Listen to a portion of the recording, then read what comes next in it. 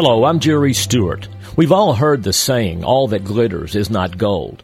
But our story today is about something that did glitter, and it was gold.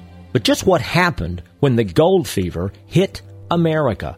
In 1848, our America was still a fledgling new nation that was still mostly unsettled, with most all Americans still living far east of the Mason-Dixon line. But then it happened.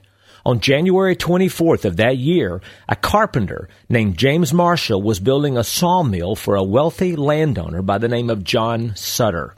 As Marshall was working on the sawmill project, he noticed in the river nearby something shiny, something glittering in that river. He reached his hand down into that cold, clear water and scooped up a handful of sand.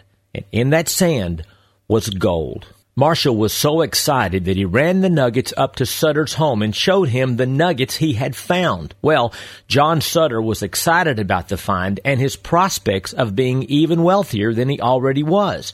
But he cautioned Marshall to tell no one of his find.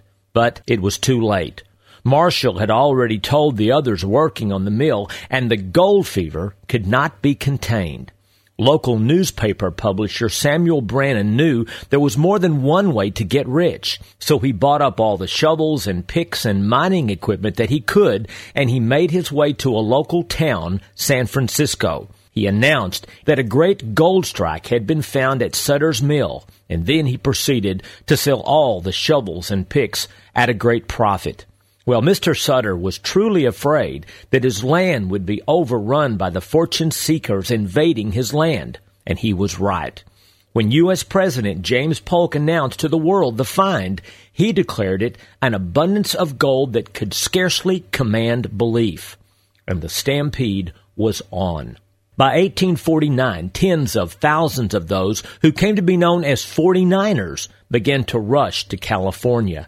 The New York Herald reported it this way. They said, "In every Atlantic seaport, vessels are being filled up. Societies are being formed. Husbands are preparing to leave their wives. Sons are parting with their mothers. Bachelors are abandoning their comforts. All are rushing head over heels toward the El Dorado on the Pacific." And rush they did. They came by sea, by land. They came from the U.S. and from all around the world. So what happened? Did all the 49ers strike it rich? Well, a lucky few did find their gold and became very wealthy. But most spent everything they had to get there, found nothing, lost everything. And San Francisco? It grew from a tiny village to a city of over 25,000 people. In fact, the rush to California caused such a growth in that region that by 1850 it contained enough people to become our 31st United States.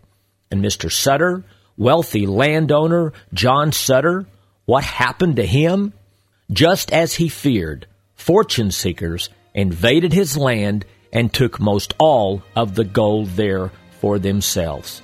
And Mr. Sutter, believe it or not, went bankrupt and died a pauper. I guess it is true. All that glitters is not gold. I'm Jerry Stewart, and now you know, because you are there.